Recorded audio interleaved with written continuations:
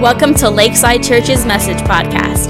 Our prayer is that you fall in love with Jesus, find a church family, live in freedom, And be active in your purpose. Let's join the message already in progress. Chris had mentioned from a few weeks ago that one of the things I said had kind of impacted people in regards to Adam and Eve and them being clothed by like the flesh of the animal. And then he basically asked me something like did you plan that? Or did you just did that come out? And the truth is, what I've found over the years, and this is not without irony, some of the most impactful things I say are spur of the moment things that come into my head while it's just, you need to say this. I say it's ironic because in some ways I am a big believer in theology. I'm a big believer in expositing the word, understanding it, putting it in its proper place. And I think that that's God honoring. And I think God has something for his people. And I don't always know exactly what that thing's going to be. So maybe what I'm about to say will tie into the rest of what I say, and maybe it won't. We'll see. God does that too. But I've had this thought, and I spent a good bit of time last night looking and studying the notion that a person who puts their faith in the Lord Jesus Christ for salvation is not going to remain the way they are. They will be transformed. Not might be, not should be, will be. That the work of the Spirit, but truly in Christ, truly been made alive, truly John 3, been born again, will invariably change. Not be perfect in this lifetime, but change. And that is an unavoidable reality of the new life that has been given to you in Christ. And so in thinking about that, it tied into a feeling I've had for the better part of my life. And on some level, you might call that feeling a fear. It scares me to some extent looking at the landscape of Christendom, looking at the landscape of the Christian church in the West, looking at the landscape of what Christians say. It scares me sometimes the way in which it seems we don't take God as seriously as we ought to. God is a God of grace, God is a God of mercy, but let us never forget that God is absolutely, undeniably, wrath-filled towards sin, unrighteousness, and those who suppress the Word of God in that unrighteousness. You are in one or the other camp. You are either under the grace of Christ, being transformed by the work of the Spirit, and your end is glory, or you will spend eternity under the wrath of God. And that is as terrible as anything you can imagine. It is that bad. And it must be that bad. It is. And if we don't see how bad that news is, then in Adam we have all fallen. That apart from Christ, we are all under the wrath of God. If we do not see how bad and terrifying and the richness of what Christ accomplished upon the tree. He bore that wrath for me. And we cheapen that when we play it off like, God's not really that upset with you, it's okay. He doesn't really care how we behave, whatever. He doesn't really care how we think, whatever. We cheapen that. And the fact that we cheapen that terrifies me. Genuinely terrifies me. There's a line that I want to read you guys, and then I'll move on to Thanksgiving. Amazing grace, how sweet the sound that saved a wretch like me. The guy that wrote this hymn, by the way, if you don't know, was a slave trader. He spent his life as a trader of slaves, driving a boat and transporting slaves. And then, in later life, he went blind, couldn't see anymore, and became a Christian. And in the becoming of a Christian, up until this point, Amazing Grace, totally repenting from the evil life he had lived up until this point, seeing things in a totally new light, that's called repentance, right? And living the rest of his life as a physically blind Christian who, in his words, could now see. So, Amazing Grace, how sweet the sound that saved a wretch like me, which is all of our spiritual state apart from Christ. I once was lost, but now am found, was blind, but now I see. And here's the line that's less read. 'Twas grace that taught my heart to fear. It was grace that taught my heart to fear. What? We don't think that. What? And yet that's exactly right. The fear of God is the beginning of wisdom. The recognition that I declared war to wretch, that I have really transgressed the law of God, that I have really declared war on the Almighty, that I have sought in life satisfaction and joy in things that in many cases are not only not God, but are contrary to what God has made me to know and to be. C.S. Lewis basically says that we're not ignorant people that must be taught the truth. We're rebels that must lay down our arms. Adam declared war on God, and we have followed suit. And so, apart from him, we are blind wretches. And so, it was grace that taught him to see that. That, oh my gosh, I'm in war with God, and that's terrifying. So it was grace that taught my heart to fear, and grace my fears relieved. How precious did that grace appear the hour I first believed. Paul says that the kindness of God is intended to bring us to repentance. And he warns us that if we ignore that and do not repent, we are storing up for ourselves wrath on the day of judgment. This is in your Bible. It is all over your Bible. And one of the things that scares me is how carefully do we read that? How seriously do we take that? If it sounds like I'm preaching at you, I'm not. This is every bit from me as well. If that makes you feel uncomfortable or a bit scared or like, oh my God, I say this. Maybe you do. Maybe by the grace of God, you are compelled through fear to go and deal with God. But I have been there. Oh, I've been there. I have wrestled with the text of Scripture. I've wrestled with the idea of the wrath of God. And it has taught me something of the sweetness of the grace of Christ. And so I'm going to talk about Thanksgiving. We got a lot. Oh my gosh, we have a lot to be thankful for. So, Lord, I know when I pray, I know that nothing I say, nothing I do will have any effect unless you do it. You might give me the opportunity to plant or the opportunity to water, but without you there is no increase. And so, Lord, I pray today that hearts and minds would be transformed. I pray, Lord, that whatever people need to feel, whatever they need to think, whatever needs to happen to draw people to yourself, that it would happen.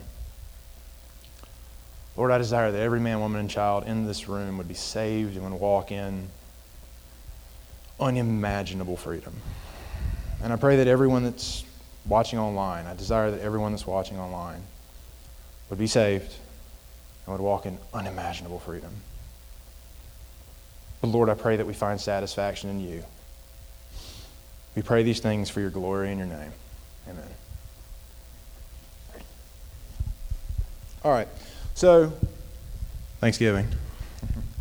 I actually changed my sermon last night. I had plan to do John 3. And then I started listening to podcasts that had come out the week prior. And I was like, Thanksgiving. I was like, man, some good stuff. I think I got to talk about Thanksgiving. I was like, no, God, I don't want to talk about Thanksgiving. I've already kind of done the thing on John 3. And I kept feeling like, no, Thanksgiving. I'm like, all right. So we kind of just talked about it. No, Thanksgiving. I'm like, okay. I want to start with a quote by G.K. Chesterton. He says this: when we were children, we were grateful to those who filled our stockings at Christmas time. Right? Like when we're little kids, it's like our parents filled our stockings, and we were grateful to them. Thank you, Mommy and Daddy, for filling our stockings. But he asked this question in typical G.K. Chesterton fashion. If you've never read him, he's, for lack of a better word, funny. He goes, why are we not grateful to God for filling our stockings with legs? Right? The implication, and he's going to point to this, is if I can be thankful to my parents for giving me good gifts, isn't it logical to also be thankful outward to somebody else for giving me the gift of life? Everyone who walked in here this morning has been blessed by God with the ability to walk in here this morning. Everybody. And so what he's getting at is, how ought we view the good things in our life in regards to the God who gave us those good things? And so Paul writes in Romans 1:18 through 21, for the wrath of God is revealed from heaven against all ungodliness and unrighteousness of men. It's revealed from heaven against all, not some, but all ungodliness and unrighteousness of men. Now, if you were going to begin to really probe deep into the Scripture, maybe sometimes we'll do this. What is ungodliness and unrighteousness as the Bible defines it? But dig into that. What way is it revealed from heaven? In any case, for the wrath of God is revealed from heaven against all ungodliness and unrighteousness of men, who by their unrighteousness suppress the truth. For what can be known about God, is plain to them, namely these men who suppress the truth, namely these men who practice ungodliness and unrighteousness, and in that unrighteousness suppress the truth. So these men. For what can be known about God is plain to them, because God has shown it to them. How has He shown it to them? How has God shown the sinful mankind? How has He shown them about God? How has He shown that to them?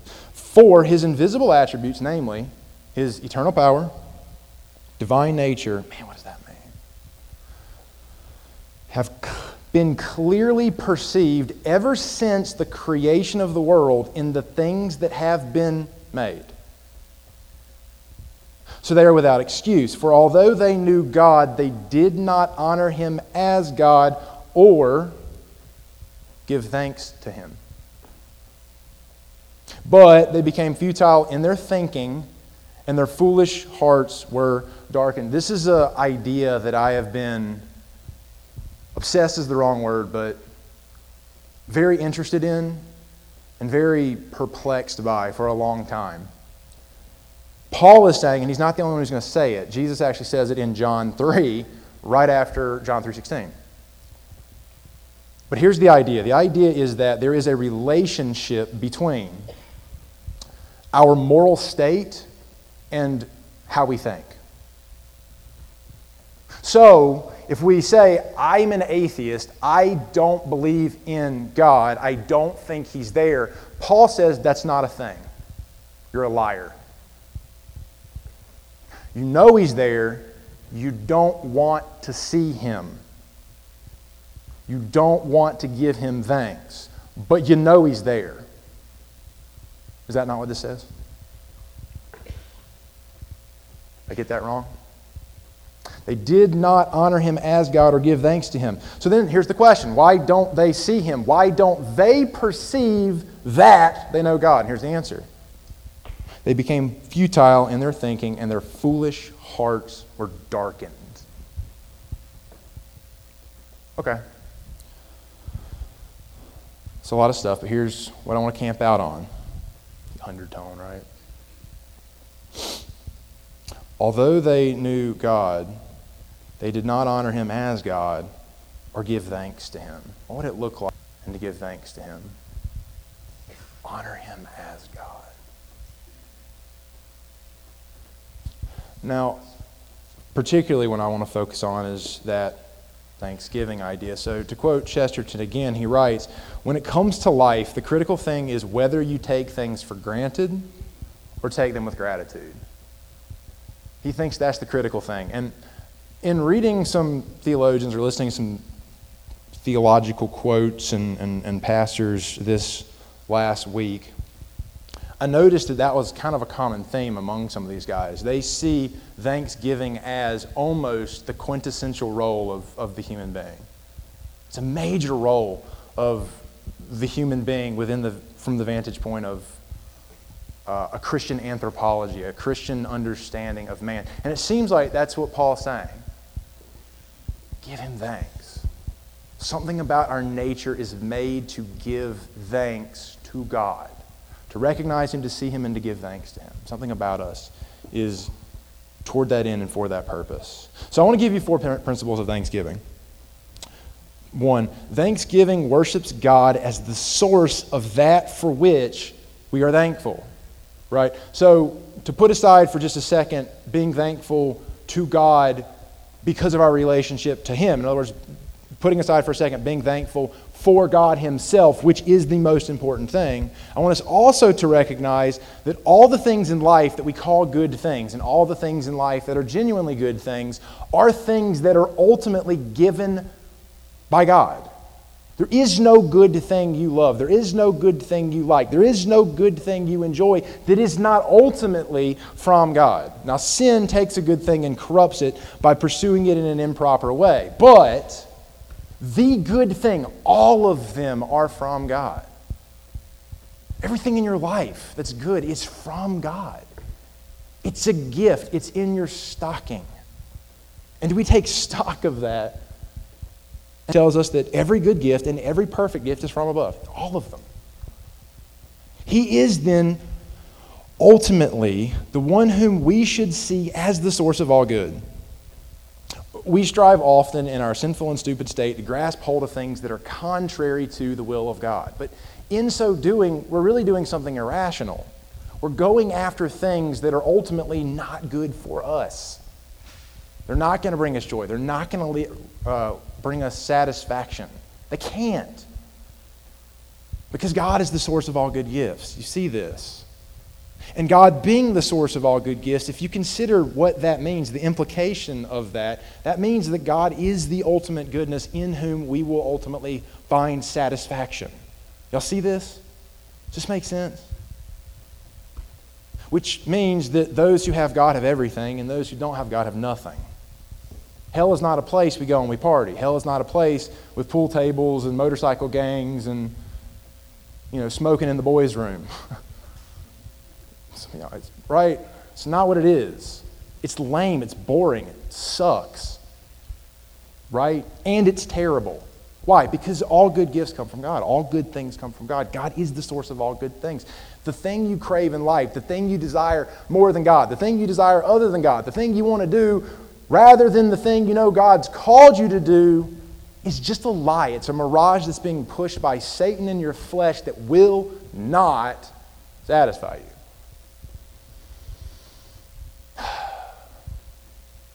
It won't.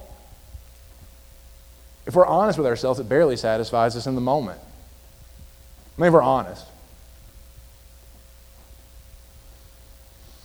In other words, it's a testimony of our recognition that God is ultimately, whether in the moment or not we fully accepted this truth, but ultimately what we need. But principle 2, Thanksgiving recognizes our own creaturely dependence upon God. It humbles us. Some Christians have made the argument that pride is the root of all sins, and so it follows, in my thinking, that if pride is, in some sense, at the bottom of all sin, humility is the opposite of that. Fair enough? So Thanksgiving recognizes our own creaturely dependence upon God. It humbles us, makes us less self-righteous. I look at everybody told me that as soon as I had a kid, I'd start bringing him into preaching analogies. So, I look at my son. My son wakes us up, God bless him, every night, a couple times a night, and my saintly wife, who is way more sanctified than me, is way more quick to get out of bed and run over there with a bottle. And yet it occurs to me that when little Calvin cries in his little bed for a bottle, he is not going to get it himself. He can't get it himself. He has absolutely no ability to get that bottle himself.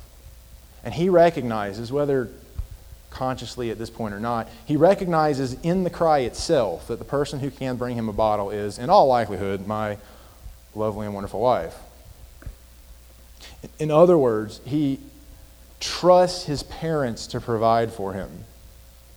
He does not think in any way, shape, or form that he earned that bottle.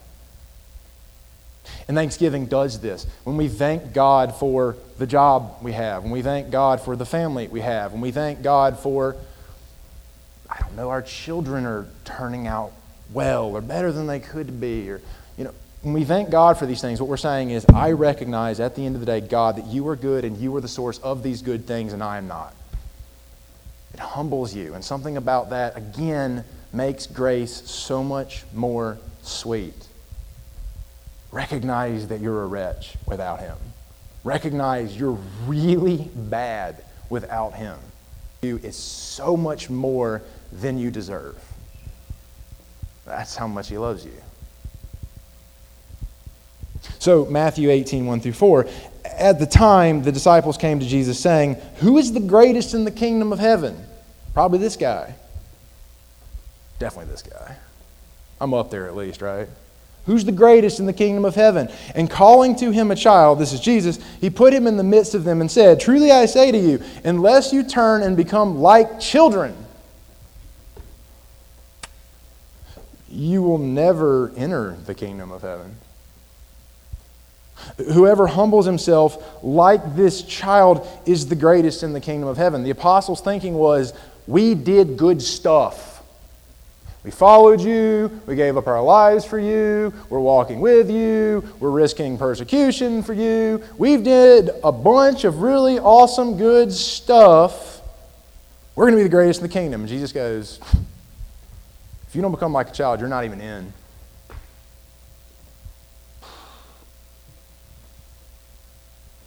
Which I think hints to new birth, John 3. But I think also gives us this fact. Children come to their parents knowing they can provide nothing. They need their parents' provision. We must approach God like that. For you've been saved by grace through faith, and this is not of yourself. It's a free gift of God. It's not the result of works. No man can boast. The reason no man can boast is because no man did anything. Nothing. Some people say it's Edwards. I can't prove that it's Edwards, Jonathan Edwards, but he said the only thing I contributed to myself. If you believe that, by the way, that'll set you free. It'll fill your heart with a love for Him that, man, it's just not going to be there if you think you did most of it. If you think you were not that bad. If you see that, oh man. Jesus says those are forgiven much, love much. Those are forgiven little, love little. And the issue is not that some of us were actually forgiven little. The issue is that some of us think we were.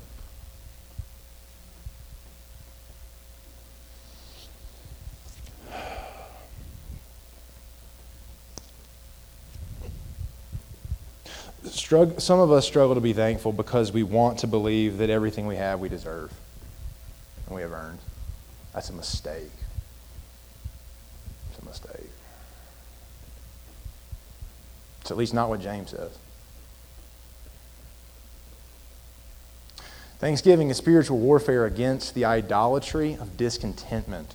There's a natural aspect to our fallen state where we continue to crave more and more but are never satisfied. My man Ken did Ecclesiastes, I think, a few months back. It's been a year. That's really what Ecclesiastes is about. It's about striving for things in this life that will never satisfy you. It's life underneath the sun. That's the caveat in Ecclesiastes. This is the state of life underneath the sun. The state of man without God. That's the way to think about it. It's kind of the key to the book, I think. So Ecclesiastes 5:10, he who loves money will not be satisfied with money, nor he who loves wealth in its income. This also is vanity. The hevelim is like, the word hevel means like breath. It's similar to the word for Abel in the book of Genesis. He was a breath. He was there for a very brief moment, and then he was gone. And so that's what he said of that breath is folly, because it just, it's gone. That's what he says the chasing of wealth is like. You're never satisfied. You never get it. You grab a hold of it for a second, and then it's gone. It's off to the races. You have to get more. And Jesus is going to say later, as well as the rest of Scripture in reality, that you die, none of it's going with you. In other words, he is the only thing that is not ultimately vanity and folly. Right? What does it profit a man to what? Gain the whole world, loses his soul, life. That's the idea. But I wonder if we, in our day-to-day lives, believe that. Me too. Ecclesiastes says something similar in 1:18. For in much wisdom is much vexation, and he who increases knowledge increases sorrow. I'm going to tell you guys that's true. I know that one's true. Money I've never had that much of, but I've spent a lot of time trying to understand things. And as soon as you solve certain dilemmas, you have 12 more. And if by some miracle you solve all 12 of those, each one of those produces 12 more. That's the Hydra, right? Cut off one head, you get 10 more. That's a true thing.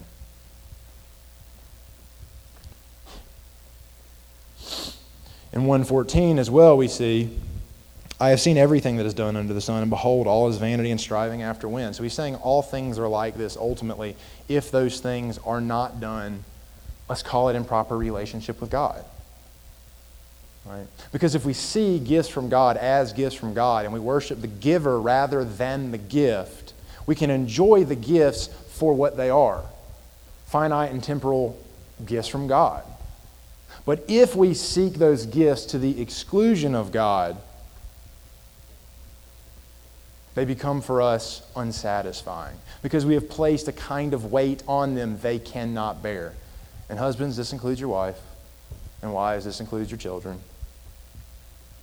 If you place on them the weight that can only be sustained by the living God and satisfier of your soul, you will crush them and you will be deeply disappointed, which, by the way, will crush them more.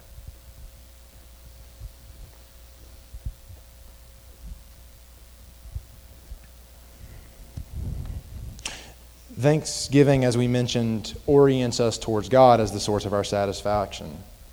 And I'm repeating myself. And allows us to enjoy the good things He gives us without putting them upon them the weight of an ultimate satisfaction. Paul writes in Philippians 4:10-13, I rejoice in the Lord greatly that now... Chris quoted Paul this morning. I'm not going to be able to quote it. It was like, that's fire, man. I love that. It's just so good. You were indeed concerned for me, but you had no opportunity.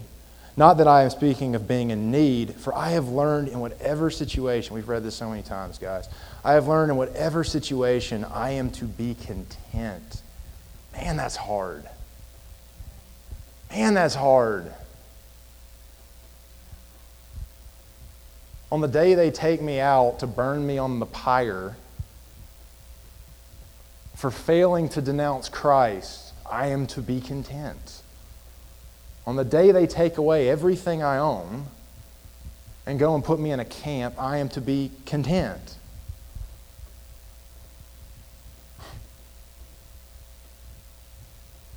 How is that? I know how to be brought low, and I know how to abound in any and every circumstance. I have learned the secret of facing plenty and hunger, abundance and need. I can do all things through Him who strengthens. Come, your treasure supersedes everything else. And the things of earth shall grow strangely dim in the light of His glory. And right? That's think it's why 1 John basically says, like, do not love the things of this world. It's like, yes, that. He's worth it, man. He's the pearl of great price. He's the treasure buried in the field, right? Like, sell everything. That.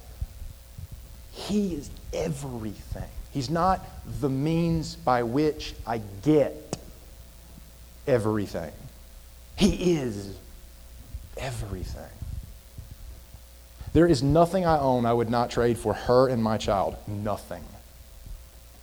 Nothing. You know, my house, my cars, all my possessions, all my money, and the clothes I'm wearing. Nothing. How much more should I love God? Nothing is more valuable than Him. Which, as an aside, is what Jesus means when He says, if you do not hate your father and mother, right? That's what He means.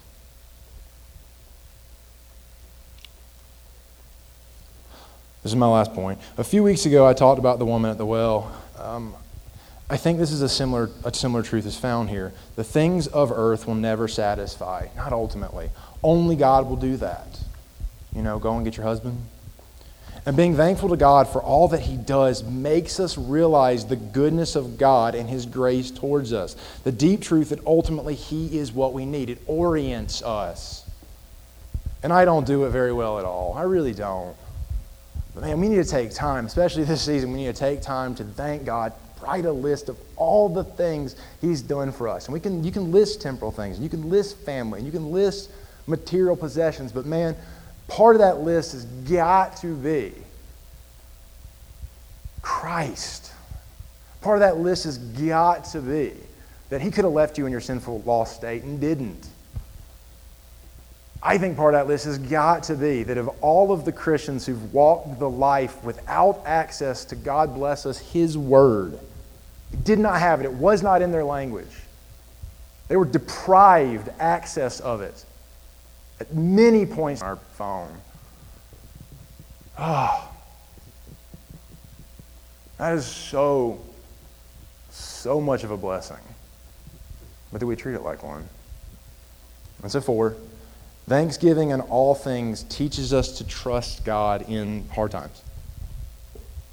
James writes 1:2-4, count it all joy, my brothers, when you meet trials of various kinds. For you know that the testing of your faith produces steadfastness, and let steadfastness have its full effect, that you may be perfect and complete, lacking nothing. Romans 8:28, and we know that for those who love God, that group, okay? For those who love God, all things work together for the good. For those who are called according to His purposes. And Peter says, beloved, do not be surprised at the fiery trial when it comes upon you to test you, as though something strange were happening to you. If you're going through a hard time in life, that's not an indication of the lack of faithfulness. Not necessarily. But rejoice insofar as you share Christ's suffering. This means being persecuted for His sake. That you may also rejoice and be glad when His glory is revealed. Here's the final point I'll make. Thanksgiving, even in the midst of hard times, recognizes that God can use the hard things in your life to produce, ultimately, something much better. Even suffering can be, in a real way, grace.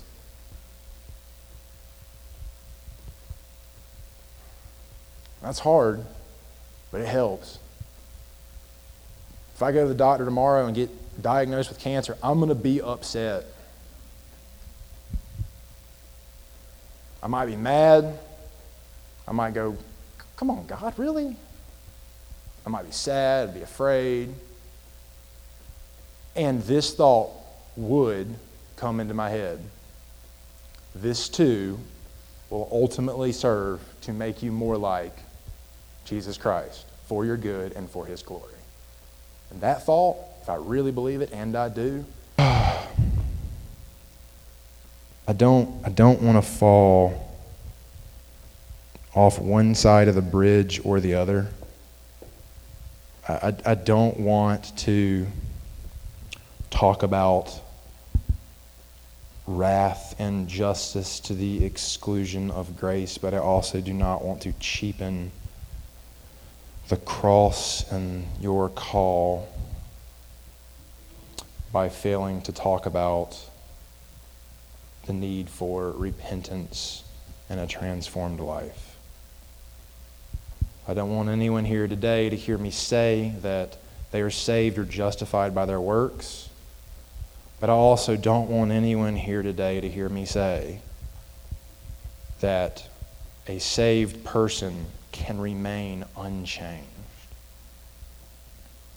Lord, I pray that you would, in our hearts today, fuel a love for you and a spirit of thankfulness for everything that you've done for us, Lord. I pray that people would take the time, would really take the time, be intentional to take the time to sit down, write out, speak out thanksgiving to you. And I pray that they would find in that moment the joy that comes from recognizing that you are God and you are there and you are good and you have provided for us.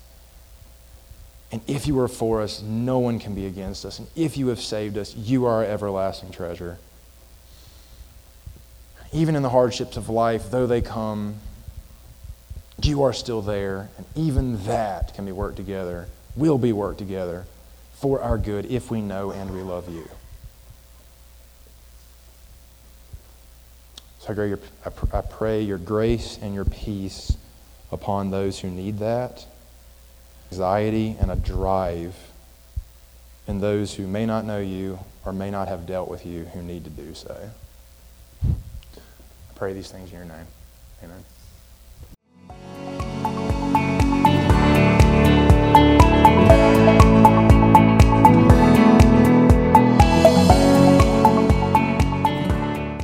Hey guys, I'm Bob.